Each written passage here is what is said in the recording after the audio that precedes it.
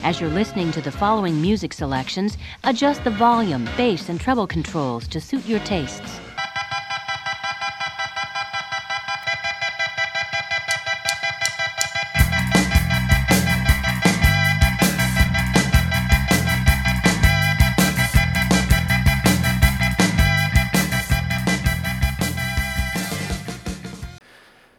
Welcome to CFRU 93.3 FM, broadcasting of the University of Guelph, Ontario campus. You can check us out on Twitter at 80Radio CFRU, CFRU.ca. We have a very special episode today. We are interviewing Mark Auxer, disc golf course designer, disc golf pro, author, and also Catan Championship, Monopoly Championship, Tournament Pro Player Extraordinaire. Very special interview. We're going to get into it right in a second. Stay tuned.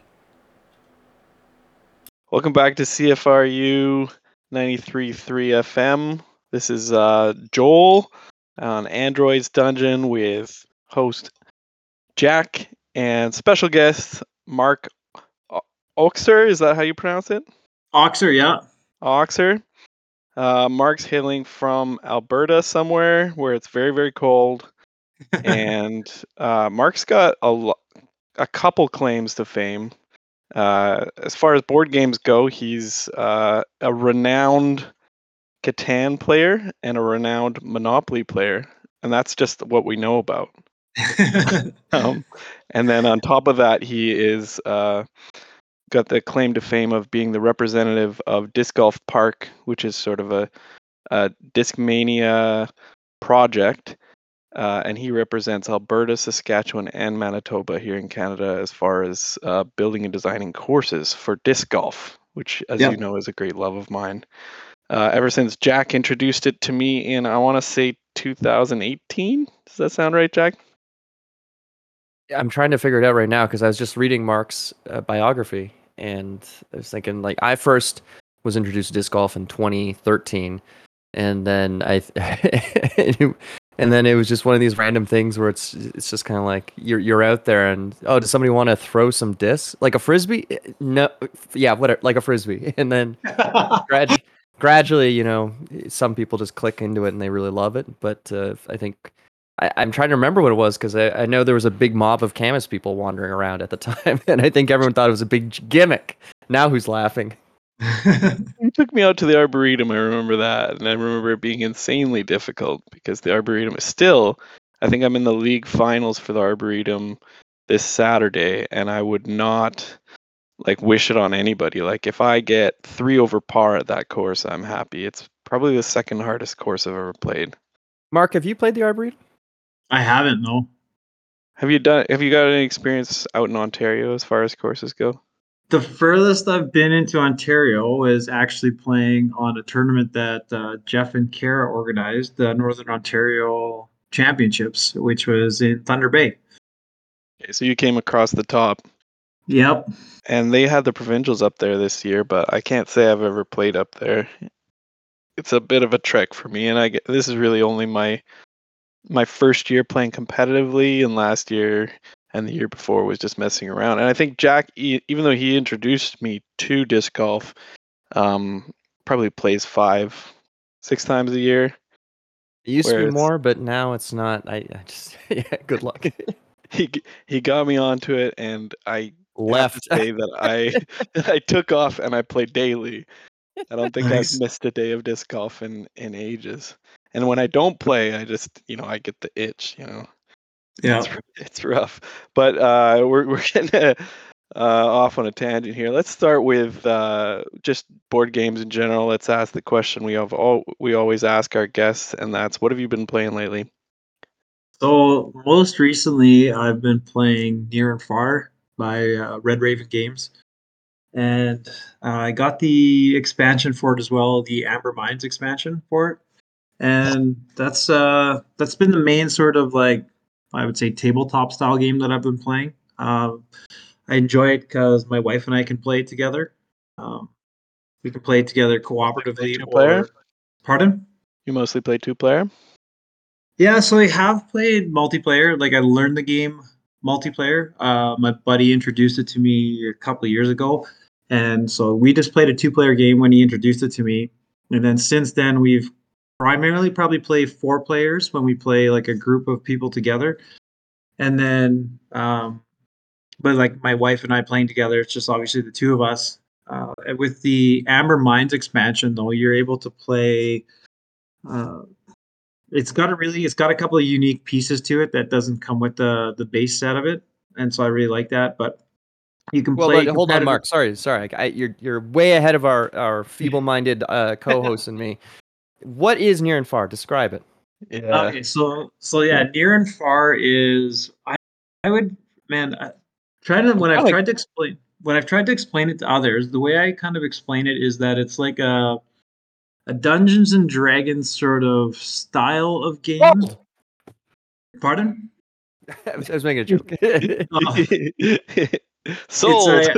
Yeah, it's a Dungeons and Dragons style of game, but it's done so in a way that doesn't feel Dungeons and Dragons-y, and that it allows for, I would say, a wider population base to engage in the game. So the game consists of 2 maps. So you have a map that's a town, and your characters start in town, and in town you can do things like recruit more people to be part of your party. You can go to the mine and earn money and rubies. You can go to the Would that be storehouse. considered the near for near and far? Yeah, yeah. Okay.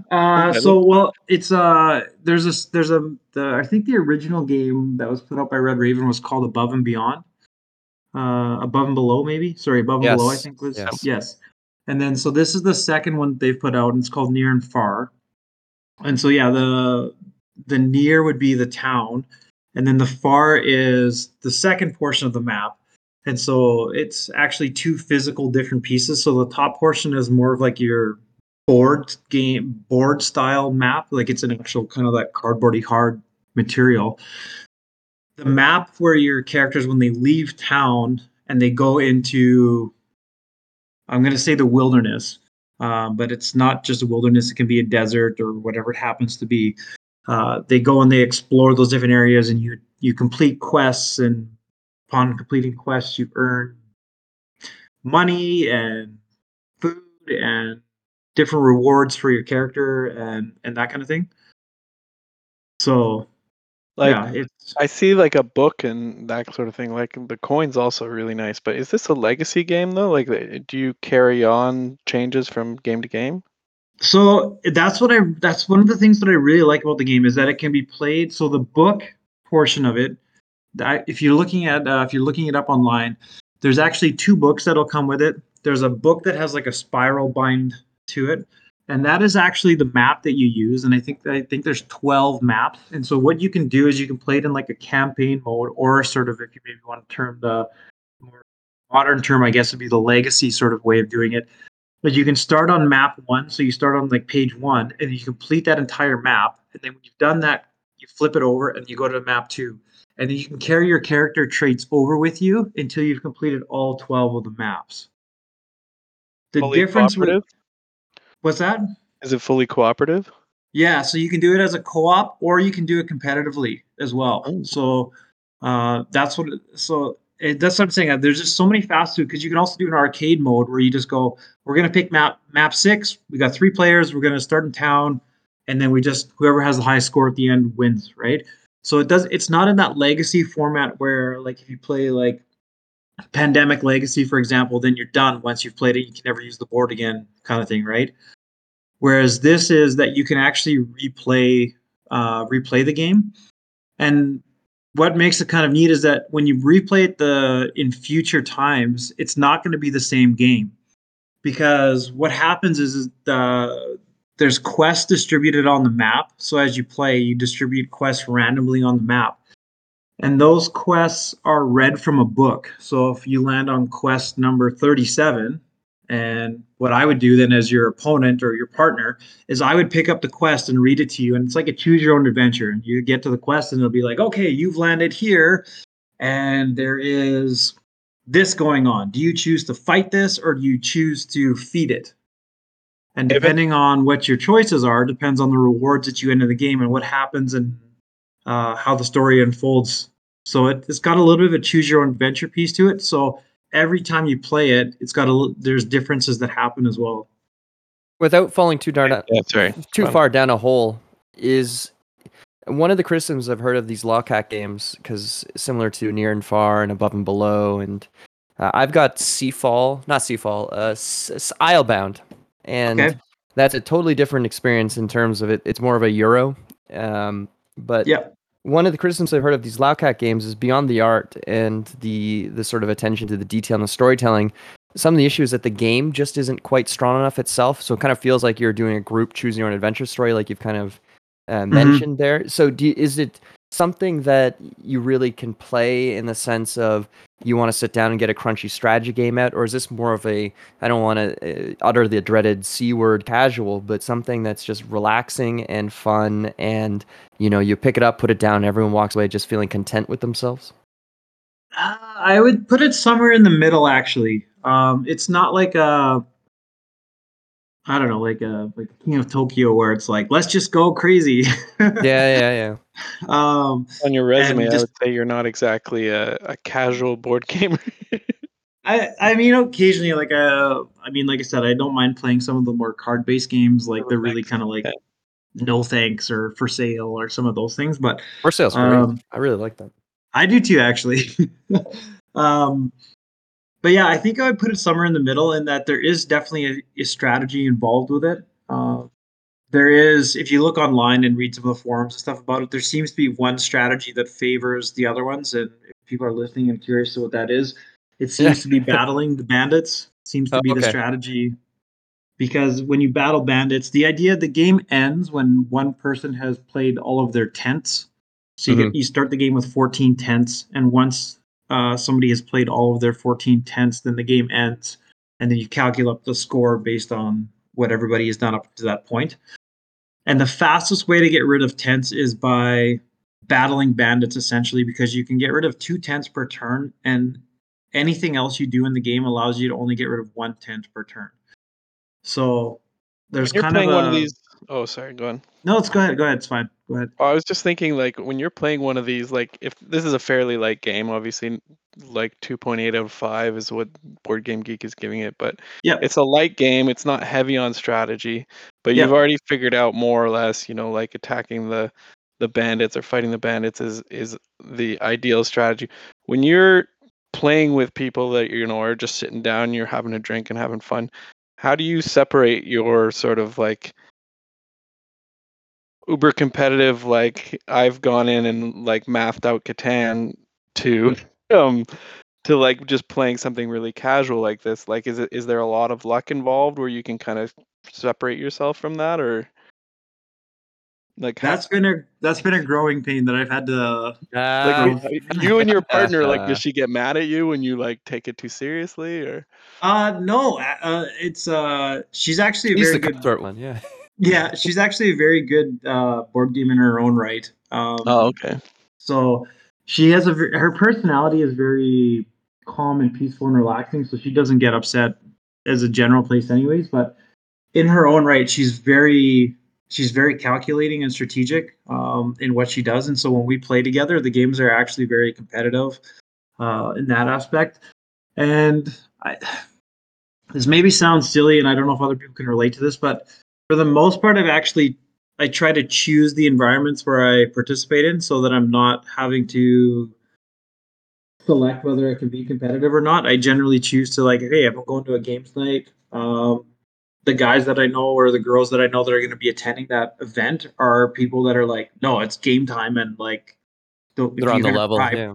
yeah, if you're gonna cry, bring a Going into it. Kleenex because Yeah. too bad, right? All So right, well sensitive that souls is, don't last long in your circle, I say. I think that's a Yeah, pretty good segue to your book. So I'm gonna post it up. So it's called Catan Strategy: How to Win the Popular Board Game. yeah. So Catan came out 1995, I believe. Yeah, I think in '95 it won like the European Game of the Year, and then '96 I think it was like Canada or North America Game of the Year or something. Yeah, we don't talk much about Catan, but I think that when all of us were kind of like thinking back to the beginning of the Euro, resurgence and everything, and the revival of board games, Catan was kind of the OG game, and I think that was like the main game that I kind of got back into board games on. I played a lot against my family, and then at a certain point they decided, Robert comes up, we only put it on Joel. And at that point I kind of said, well, this isn't fun for me anymore. And I know that Jack played a lot of Catan, and then also Carcassonne. Mostly Carcassonne. I've played Catan 3 times in my life, I think. Okay. 3 times? What? How did you get away with that? So yeah, just tell us, like, obviously you've learned enough about Catan to write 2 books, is it? This is the second, or is this just a reprint? Yeah, so the book that I initially published a book 2 years ago. I was challenged several years ago. I was challenged to write a book, and that someone asked me what I'd write about, and I was like, I have no idea what I'd write about. And then the old proverb or adage is write what you know. And so I sat down and was like, well, I know Catan, and so I'm going to just start writing about it. I didn't see any other books at the time. There was nothing else really written about it. There was some online articles and some different stuff going on, but there was nothing really officially published for it. So at that time, that's when I decided to put that together for that. And then, I just kind of expanded from there. And most recently, what I've done was I redid the cover for the book. And during COVID, there was an opportunity to play a lot of online games and some online communities and online tournaments and those types of things. And what I found out actually through a podcast, through one of the communities that I did, is that there is a difference between what is called IRL, so in real life, and online play. And so the new release of the book has some extra information in it. So it's got information detailing the difference between IRL and online play. And it has a glossary of some of the terms that have come up that weren't in existence as much or as prevalent anyways, that are now become like a staple with how the game is played. And so there's a bit of a glossary, and then just an expansion on some newer tactics that are being employed within the game that, again, probably weren't being employed by very many people. That difference between IRL and online, does it mainly come down to the negotiation of goods, or is there also like changes in placement and that kind of thing? So there actually is changes in placement that happen. So the thing that happens, so when you play in an online community is the biggest piece, right? So playing within an online community. So I play in an online community where it's separated into 2 primary divisions. It's separated into the Premier League and a proven competitors league. And so for those, pardon? The Premier League? Yeah. So you can kind of think about it like if you understand soccer at all, it's that same concept. So there's 20 players in the Premier League, and then I believe there's another 20 players in the proven competitors league. To be able to play in even just a proven competitors league, which would be the soccer equivalent of like the championship division, you have to have won something previously. Like you have to have been successful in like a regional qualifier, or like you have to have had some kind of success previously just to get allowed into the proven competitor league. And then what happens is like a promotion relegation system. So the bottom 4 people in the Premier League each season get demoted down to the proven competitors, and the top 4 players get moved up to the Premier League. And so what happens is when you're playing in a community like that, when you're playing against potentially the similar 20 people every season, how you play is going to be a little bit different, because if I'm just sitting down at the table and maybe it's just 4 people in real life game at a tournament and who knows where, like, so for example, the Fan Expo in Toronto, right? So they have a tournament that they're there every year. So if I sit down at the table and play, I can be a complete nasty person to those other people at the table, and I'm probably never going to see them or play a game against them in the rest of my life. Yeah.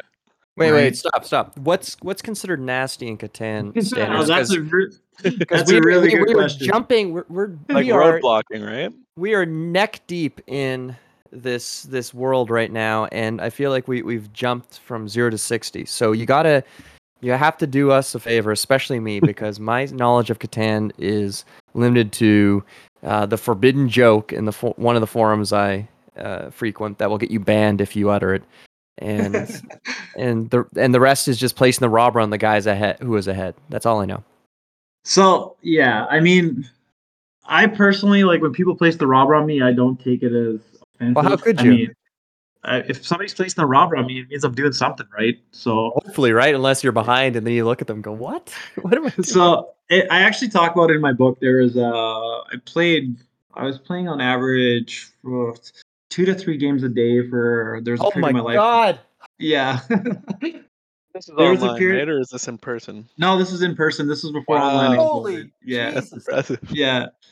And I was playing with the same group of about 10 people on a regular basis, and they The came up with meta a has to be rule. crazy. Okay. They came up with a rule which was basically screw Oxer, and I had to basically play the entire game with a robber on my land. So Arm tied um, behind your But it back. feels good when you win anyway, right? exactly. Yeah, that's how I felt with my family. Eh, Yeah. So to define nasty, it could be. I think it's all up for interpretation, right? So I'll try to draw you into the world a little bit more, even further. So one of the things that's come out more recently is the concept of extortion. And so, like, if having conversations, and it's usually done prior to initial settlements, being like, if you build over there, then I'm going to build over here and build my road there, and I'm going to cut you off. So instead of doing that, why don't you build over there instead, right?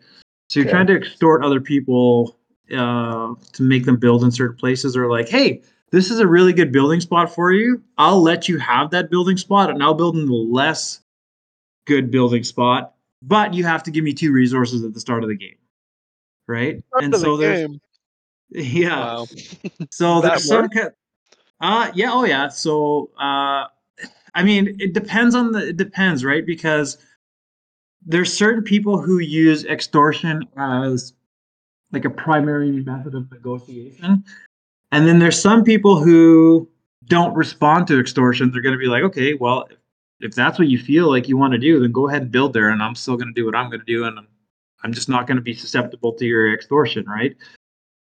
So some people consider extortion to be nasty. I mean, is it nasty to have 4 wheat cards in your hand, trade away all 4 wheat cards for something else, and then play the I asked Monopoly on you the about wheat this. Yeah. So it's and like take you all your wheat say back? like, does anybody have X, right? Does anybody have rocks Yeah. or whatever? And then you say, okay, you've got ore, okay, Monopoly.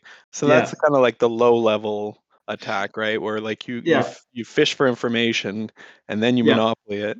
And then the higher level one, I think that people would really hate you for would be the trading away of all that resource and then monopolying it back. Yeah. Exactly. So is that nasty or is that just efficient use of a Monopoly card? It depends, right? Like if you're playing with me and Jack or, just your buds, maybe they probably would resent you for it. But if you're in the semifinals or something like that, um, I think everybody would just kind of respect you for it, right? Yeah. Well, so and that's where I'm saying that's where it makes a difference now. So if you play in an online community with the same or similar 20 people all the time, and you're known as that guy that like wants to try to trade away their ore and then monopoly it all back, and you've done it a couple times and people don't appreciate it, well, when you're sitting down now at the same table with the same people on a regular basis, they're just going to be like, you know what, you're a bit of a not nice person to play with, so we're just not going to make trades with you, right? Also Whereas kind of if I'm like you get to yeah know these people and you know yeah their tendencies and their tells and everything. It's like playing poker almost. yeah yeah, and so whereas if I'm sitting at a table in Toronto at Fan Expo and I'm never going to see these people again, if I'm a little bit nasty Yeah, to them, it's it's not a not big going to deal. affect my life in the future as far as my gameplay goes, right? Did you ever go to Gen Con?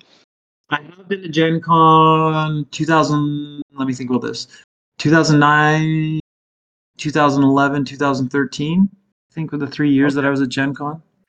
So my only 2 points of reference for, like the world of competitive board games would be One time I qualified for Pandemic Survival to go to the national finals in Montreal.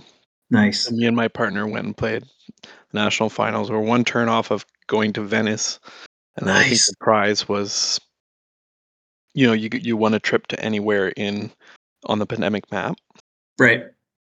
So that was a lot of fun. We got t-shirts and whatever. But the other thing was that when I went to Gen Con, I signed up for the U.S. National Finals of Diplomacy. Have you ever played this? Yeah. And it was another world. And I think kind of seeing how those guys all knew each other and they always played the same, it was open to sign up for the national finals because only the top players actually qualified for the final tournament, right? And it was basically you do your best in 5 years, and whatever you get in 5 years, that's it. But yeah, everybody was a lawyer, everybody knew each other, and were knowing each other's tendencies and using people like me who are new to the area to, attack each other, basically using us as pawns and everything like that. Yeah. Is it anything like that in Catan, or is it kind of every man for himself? 100%. Yeah. Yeah, absolutely. You sit down at the table and right away I'll sit down at the table and be like, well, I know that this guy has been the runner up at the national championships 4 times, so I need to really be concerned about what he's doing. I'm Adam. And this person over here I've never seen before in my life, and within the first couple of turns or even in their initial placements, I can generally have a read to tell how much threat that I need to be. And if you know he's not that good, maybe you're more willing to trade with him. Absolutely. You think, okay, Absolutely. well, he doesn't have a chance at beating me, so I might as well. Absolutely. Yeah. Absolutely. Yeah, absolutely. So, I mean, again, I'll share some of the stories, and this is going to make me sound like a really nasty person. No, it's all right. I hope it I'm doesn't just come going to turn up across the that. volume a bit on this one here. Yeah. So, I mean, there was a situation I was playing. Is a tournament in Edmonton, Alberta. It's called Gobfest. I think it was in 2016. It was a round robin game, and I sat down at the table. There was 2 players across. We were sitting on the 4 players, and the person to my left was the person I knew I had to beat. The other two people at the table, I was like, I'm not worried about them. I know that I could pretty much beat them any day of the week. I just have to beat this guy on my left. And so I proceeded to use my skills, if you will, to engage those other 2 people to cause the guy to my left's life to be miserable. And I won the game. And at the end of the game, the guy stood up, threw his chair across the room, and he looked at me and he said, "That's the worst game of Catan I've ever played. I'm going home and I'm selling my copy of the game." You made him quit? You made someone quit Catan. If he's in a competitive setting and he loses and he's going to quit over that, it's just, it was inevitable, I guess. Well, no, but it's just to articulate the point of using the other players at the table though to achieve your means, right? Mm-hmm. For sure, yeah. So is that nasty? Yeah.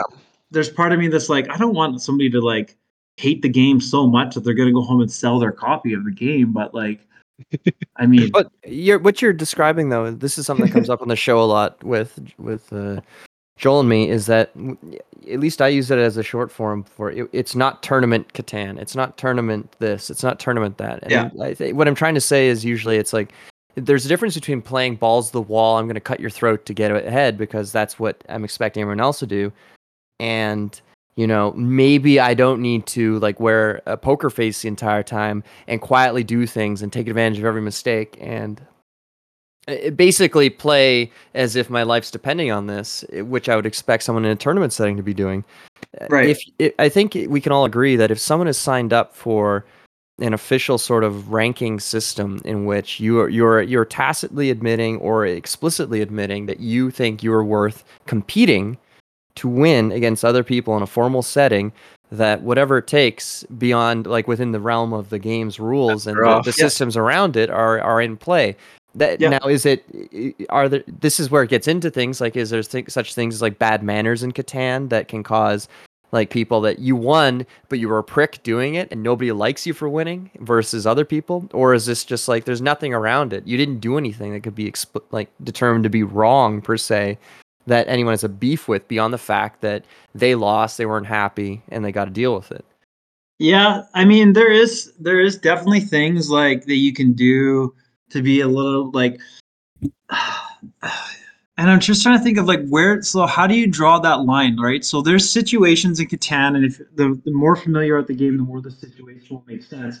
Where on my turn, I could potentially win the game by building a settlement, for example. So maybe I'm at 9 points and I build a settlement and I've got the resources in hand to build a settlement, and I win the game by building a last settlement and getting 10. However, I also have the resources in my hand to build 2 roads, and by building those 2 roads, I would take longest road. Now, what that does is it puts me at 11 points, which in a tournament doesn't actually count for 11 points. The most you can ever get is 10.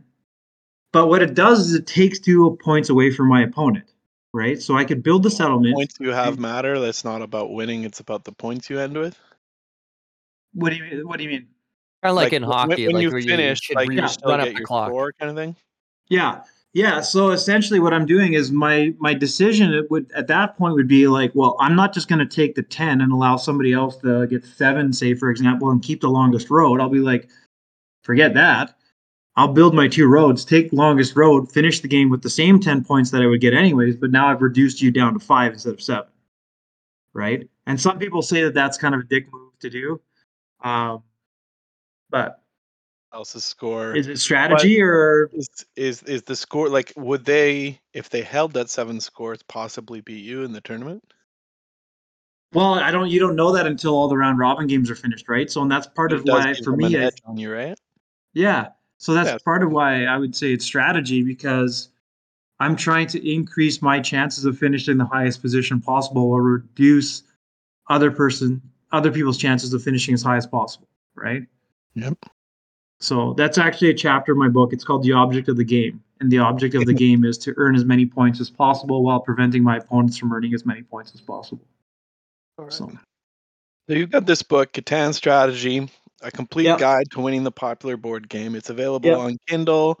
It's available on We'll post a link to it Audible. on the Twitter Yeah, account the and other stuff. paper version. It sounds pretty interesting, actually. I think the only other, like mostly I've read books on board games, like the social aspect of board games, like John Kay's book. Yeah.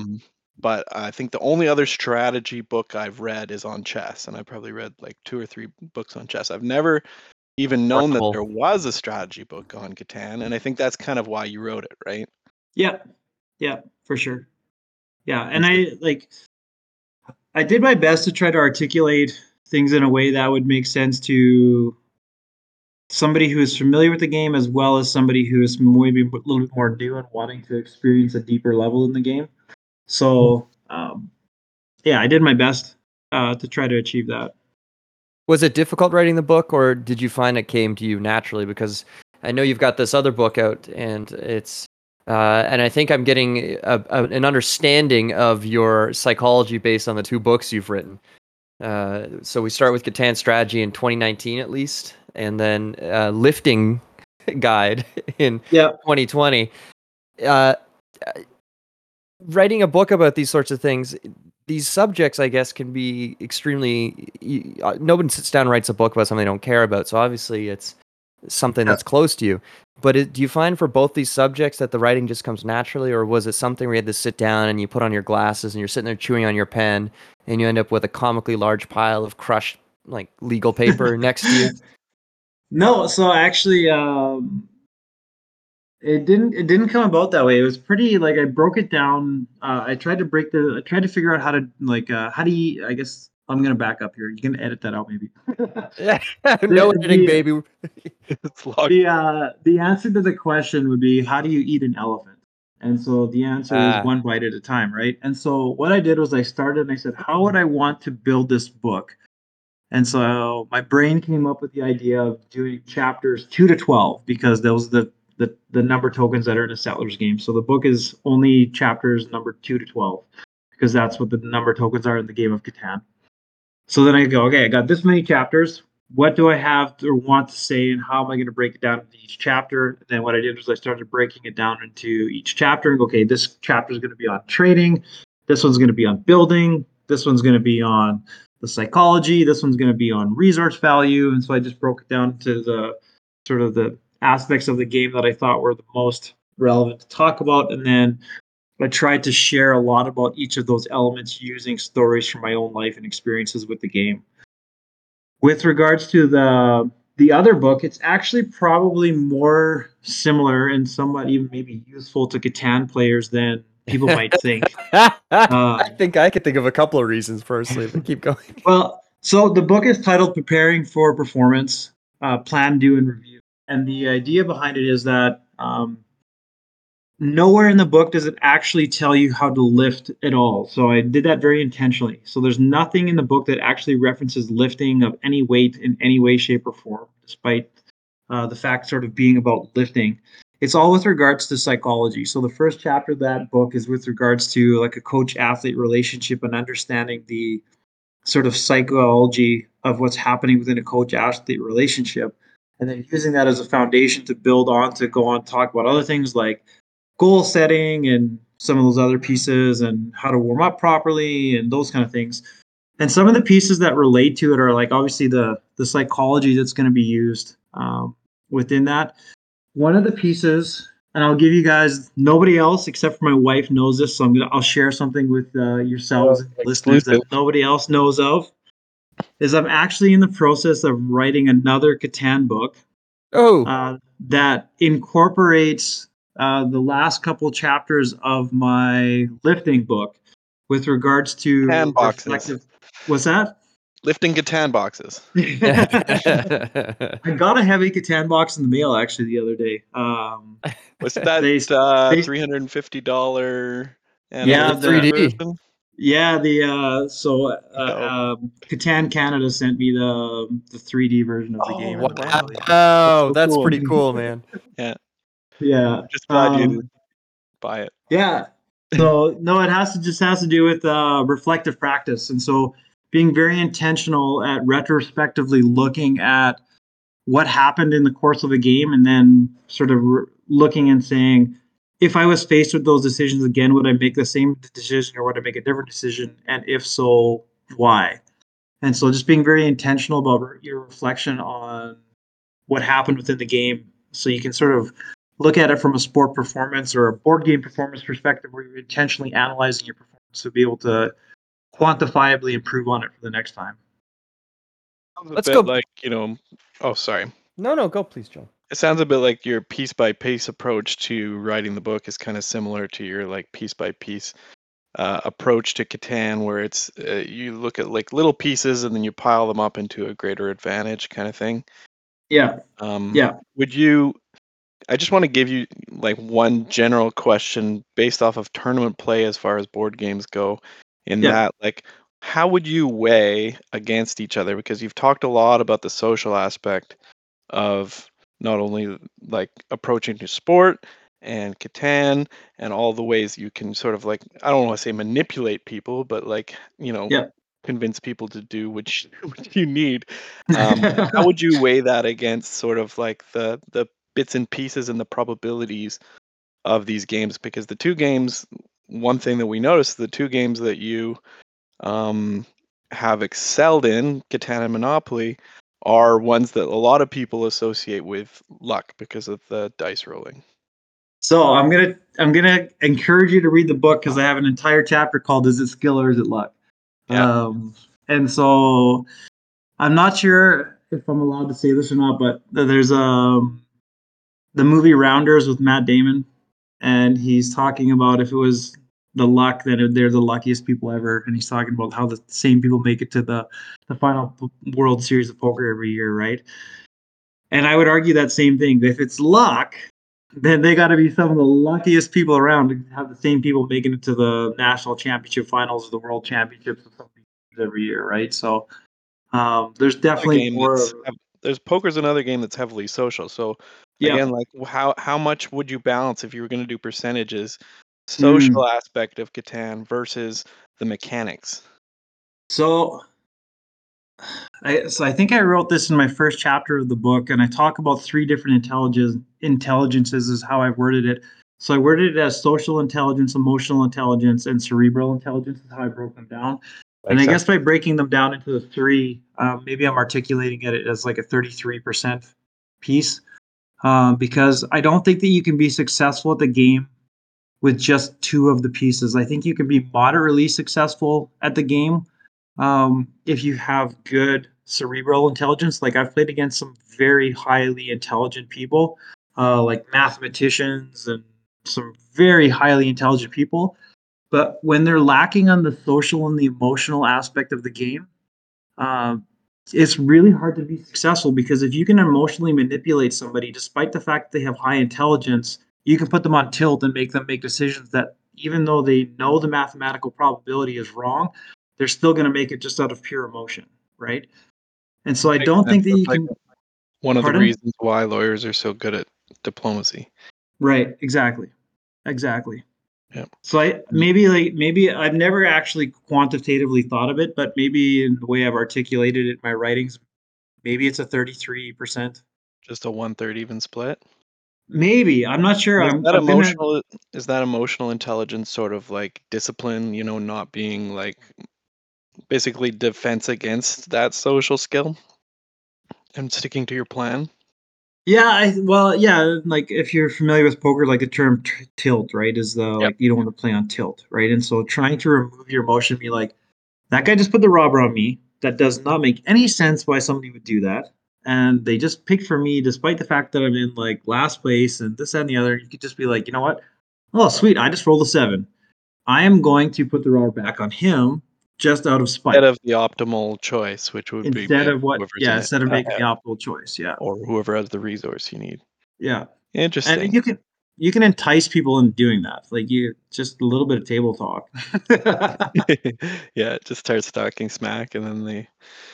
Well, that's really interesting, and I like that philosophy. We are running out of time, and I do want a little bit of time to talk about Disc Golf Park. Yep. So before we move on, just jumping back to near and far, what would you rate that? So I would rate it, if we're gonna rate it. I like the way you guys do different scales and stuff. I'd rate it probably an 8 out of 10 hearts. So hearts are your life points in the game, and I'd give it an 8 out of 10 hearts.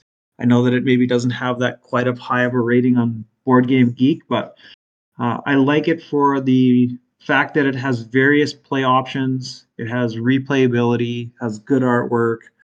It does have strategy to it, and so I would give it a solid 8 out of 10. Seen it around, I always see it in the game cafe and in the shop. I've never played one of these series, but maybe I'll give it a try. I do like the quality of those metal coins too. I don't know if those come standard. But quickly, so you have been playing disc golf since what, 2017, 18? Yeah, about that. Yeah, yeah. And somehow you got involved with a company which is Discmania out of Finland, is that right? Yep. So you got involved with a company out of Finland who's kind of expanded their um, I don't know, their sort of proficiency for making courses, I'm going to say, because Finland has 800 courses? Yeah, they have might even be Right. more now. They have more courses, I think, per capita than anywhere in the world. Yeah. It's absolute madness, and I think there are some of the best courses in the world as well. Yeah. So how'd you get involved, obviously, with disc golf, with Jeff and Kara here in Ontario, and with Yeah. Discmania? Yeah. So maybe to no surprise, I've tried to be as competitive in athletic endeavors as much as possible throughout my life. And I incurred a quite significant knee injury that prevented me from being able to engage in sport the way I would like to. And I had a few discs laying around, and a buddy of mine just kind of said, like, "Hey, you want to go and play some disc golf one day?" And I was like, "Yeah, sure, whatever. We'll go throw." And uh, went and played at a local course in Winnipeg, and was like, "Oh man, that was actually really fun." And it was like, "Well," phones me up the next day, "Hey, you want to go play disc golf?" "Yeah, yeah, I do. Let's go play disc golf again." we finished playing, and then that's maybe where I was like, I wonder if there's like scorecards online. Like, can I print off a bunch of scorecards and see how my score improves over the course of the summer? Was UDisc already a thing? It was, but I didn't know until UDisc until about like 3 months into my disc golf adventure, and I was keeping track. I had piles of scorecards all over the place. um, yeah, and then so we got into UDisc and played in my first. I think I played 2 tournaments in my first season playing. Like, I think there's 2 tournaments I played in my first year. And 18 then just kind of Portage Open and the pardon, yeah, 2018 Mods Fall Classic. yeah, the Portage Prairie Open and the Fall Classic. Yeah, And you got so second place in one of your first 2 tournaments? yeah, I got second place in rec division in my first ever Oh, tournament. that's amazing. Speaking of someone whose best Like, placing was ever was 6th place in MA3, that's amazing. yeah, it was a playoff, and I won the playoff actually, and so Oh, that was a quite memorable experience. That was my introduction to disc golf, and then um, just wanting to continue to work in the sport. I actually ended up, so I played in the Mods Fall Classic. I think what it was in there 2018. If you're looking on my PDGA profile, I actually ended up TDing the Mods Fall Classic, and I believe it was 2019 or 2020. And at the time, it was the largest event that Manitoba had ever hosted. Um, had worked together with a co-tournament director, and we hosted. I think, like I said, it was the largest event at the time in Manitoba. They've since broken that record, but and then it just kind of exploded from there, like running putting leagues and just really trying to build into you getting disc transitioned golf into from schools. you Yeah. pretty quickly transitioned from player to organizer and developer kind of thing. Yeah, and so just from that perspective, word of mouth just got around saying like, who's kind of a mover and shaker in the area, and I got connected to Top Link Disc Golf, who is one of the main distributors Out of Barrie, I think. main distributor for disc golf in Canada. And then through the time that I spent getting connected to TopLink, they obviously they were looking for other movers and shakers across Canada, and that's where they were able to connect with guys and girls like Jeff and Kara and Clayton and Matt and Ben, um, who and then the owner of TopLink, Ryan, kind of brought us together and said, "Hey, like, you guys are all doing really cool stuff in your regions of Canada. Like, why don't we sit down together and like come up with like a strategy on how we can best attack sort of Canada collectively instead of doing everybody kind of doing their own thing." And we were able to forge a partnership with Disc Golf Park to be able to do that, and formally be able to start building official disc golf park courses in Canada as a team, and working together with bringing baskets over and all that kind of fun stuff. So yeah, it's been a journey over the last really awesome to get connected with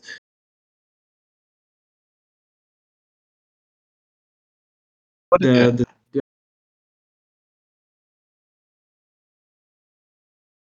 the opportunity just to connect with them like on a weekly call that we have together as a team just to discuss what's going on in Canada with disc golf and all the stuff that's going on.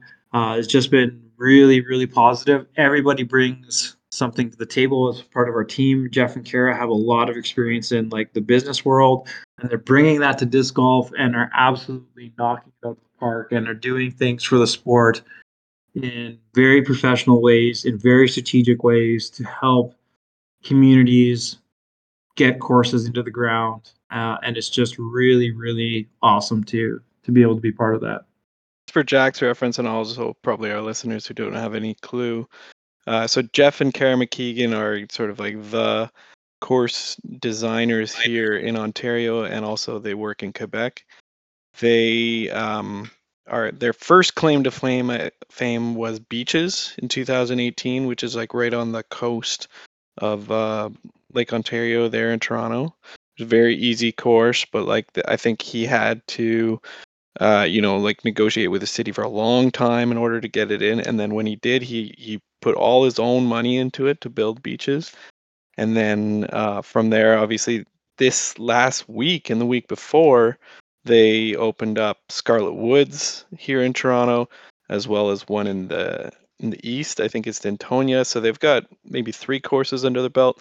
We've got just a few minutes left, but why don't you tell us what you've been up to over in Alberta in comparison with Jeff and Kara? Have you got 3 courses down? How many courses have you built over there so far?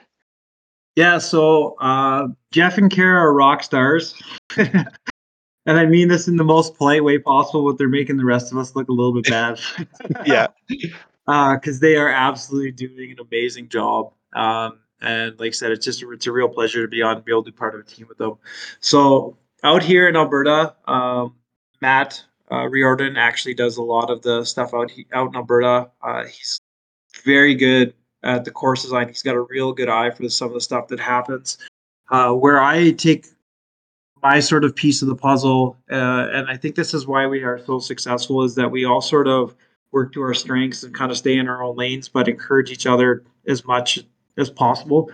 Is that I work on a Canadian Forces base as my full-time job, and I'm able to then connect to other Canadian Forces bases to be able to work to getting baskets in the ground from that perspective. And so we're able to partner together with some of the initiatives that happen with the Canadian Armed Forces, like Support Our Troops and Soldier On, that help with both physical and mental wellness, and that disc golf is able to be a part of that. And so I'm able to connect with the base that I'm on, as well as other bases across Alberta, Saskatchewan, Manitoba, to be able to get courses in the ground. So there's a disc golf park, or sorry, I can't say it. It's not an official disc golf park course, but there are disc golf park Secret military baskets. course.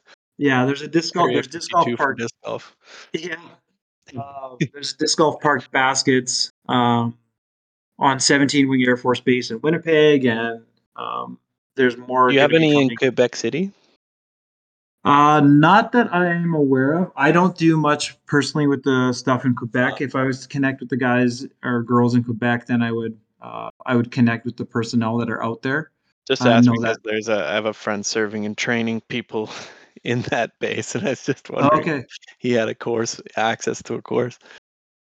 Yeah, I mean, each base is independent, Yeah. and so it totally depends on what the base is doing. And yeah, I'm fortunate enough to be able to connect into the communities that way. The other area where I've sort of worked my area of specialty is from an educational perspective, and so working on building and developing content from an educational perspective for the sport, and then being able to partner it with some of the initiatives that like Jeff and Kara are doing. So like they're interested in working together with like the Toronto District School Board, for example. And then what I would do is they would put together a package for baskets and course design, and then I would put together some educational content on how the sport of disc golf could be delivered in educational environment as well. And so then we partnered together and put a package together for like the Toronto District School Board and said, here's your baskets, here's your course, here's your educational material. You Second. guys can now knock, and then we partner obviously with TopLink and Ryan there. And here's your discs from Discmania. Now you guys have the full package. There's no excuses why you guys aren't killing it, kind of thing, right? So Yeah, it's yeah. really exciting to see everything you and Disc Golf Park are doing here. I think they've only been like a positive influence as far as I've seen. Last question before you go: have you met Juicy? Is that how you pronounce his name, Juicy McDonald? You see, I have not. I have not met him yet. I'm just trying to think if I've been on any. I think I was on a video chat with him. There was a group of us on a video chat with UC, but I've never Yeah. met him in person. But that's still to come, hopefully one day. He's got kind of a contagious enthusiasm himself, eh? Just kind of like Jeff. Yeah, very much so. Very Yeah. much so. I'm working Yeah. with Ontario Parks a little bit, and I told Jeff I would try. I don't know. We're kind of a third party, but I would try to get Kara meeting with them. We'll see, because I know they really want to work with conservation areas and parks as well. Yeah, for sure. Yeah. I've swung the opposite direction. I'm so disgusted by Joel's obsession with disc golf. I'm actually undermining disc golf courses and trying to get them protesting. taken away. So I'm John Lithgow in Footloose or the Country Club in the Goonies. So that's me right now. But I I guess think that's a good we're out place of to time. end it as any. And I feel like we could have talked for another hour because we didn't even touch really the ins and outs of Monopoly or the specific strategies of Catan. But hopefully we can have you on another time, and you can also relay to us the latest fist fight you started at Catan tournament because you incited people using your Bush League Psycho stuff. People. But this has been a fantastic conversation, Mark, and hopefully we can have you on again. And thank you, Joel, for arranging the interview. Yeah, it's been a real pleasure. Thanks for the opportunity. And if there is, again, another opportunity to come back, I would more than be happy to spend time with you guys. It's been a pleasure. Great. Well, we'll maybe I'll ask if we can try to. You know what? I'll just throw up your contact information that's publicly available, and if anyone wants to reach out to you, they can do so. And we'll also shill your book for you because from the sound of things, it's like I really want to read it. So maybe I can learn how to win Catan as opposed to just losing Catan by getting too drunk and leaving. But that's anyway. Thank you very much, Mark. It was great to have you on. Thank you. All right, and we're out. Great. Seriously though, this was a great chat, and even though the disc golf stuff is a little outside my frame of reference, it was extremely engaging overall. So, thank you. Yeah, no, it was good. If there, like I said, if you guys are interested in another show sometime, I'd be more than happy to connect with you guys. Outstanding. Yeah. So hopefully you can get there's. You're not too late for your meeting. I guess you got 5 minutes, so you're in good shape. Yep. Yeah, we'll be in touch. All right. Thanks a lot, guys. Thank you. Yeah. Bye bye. Bye bye.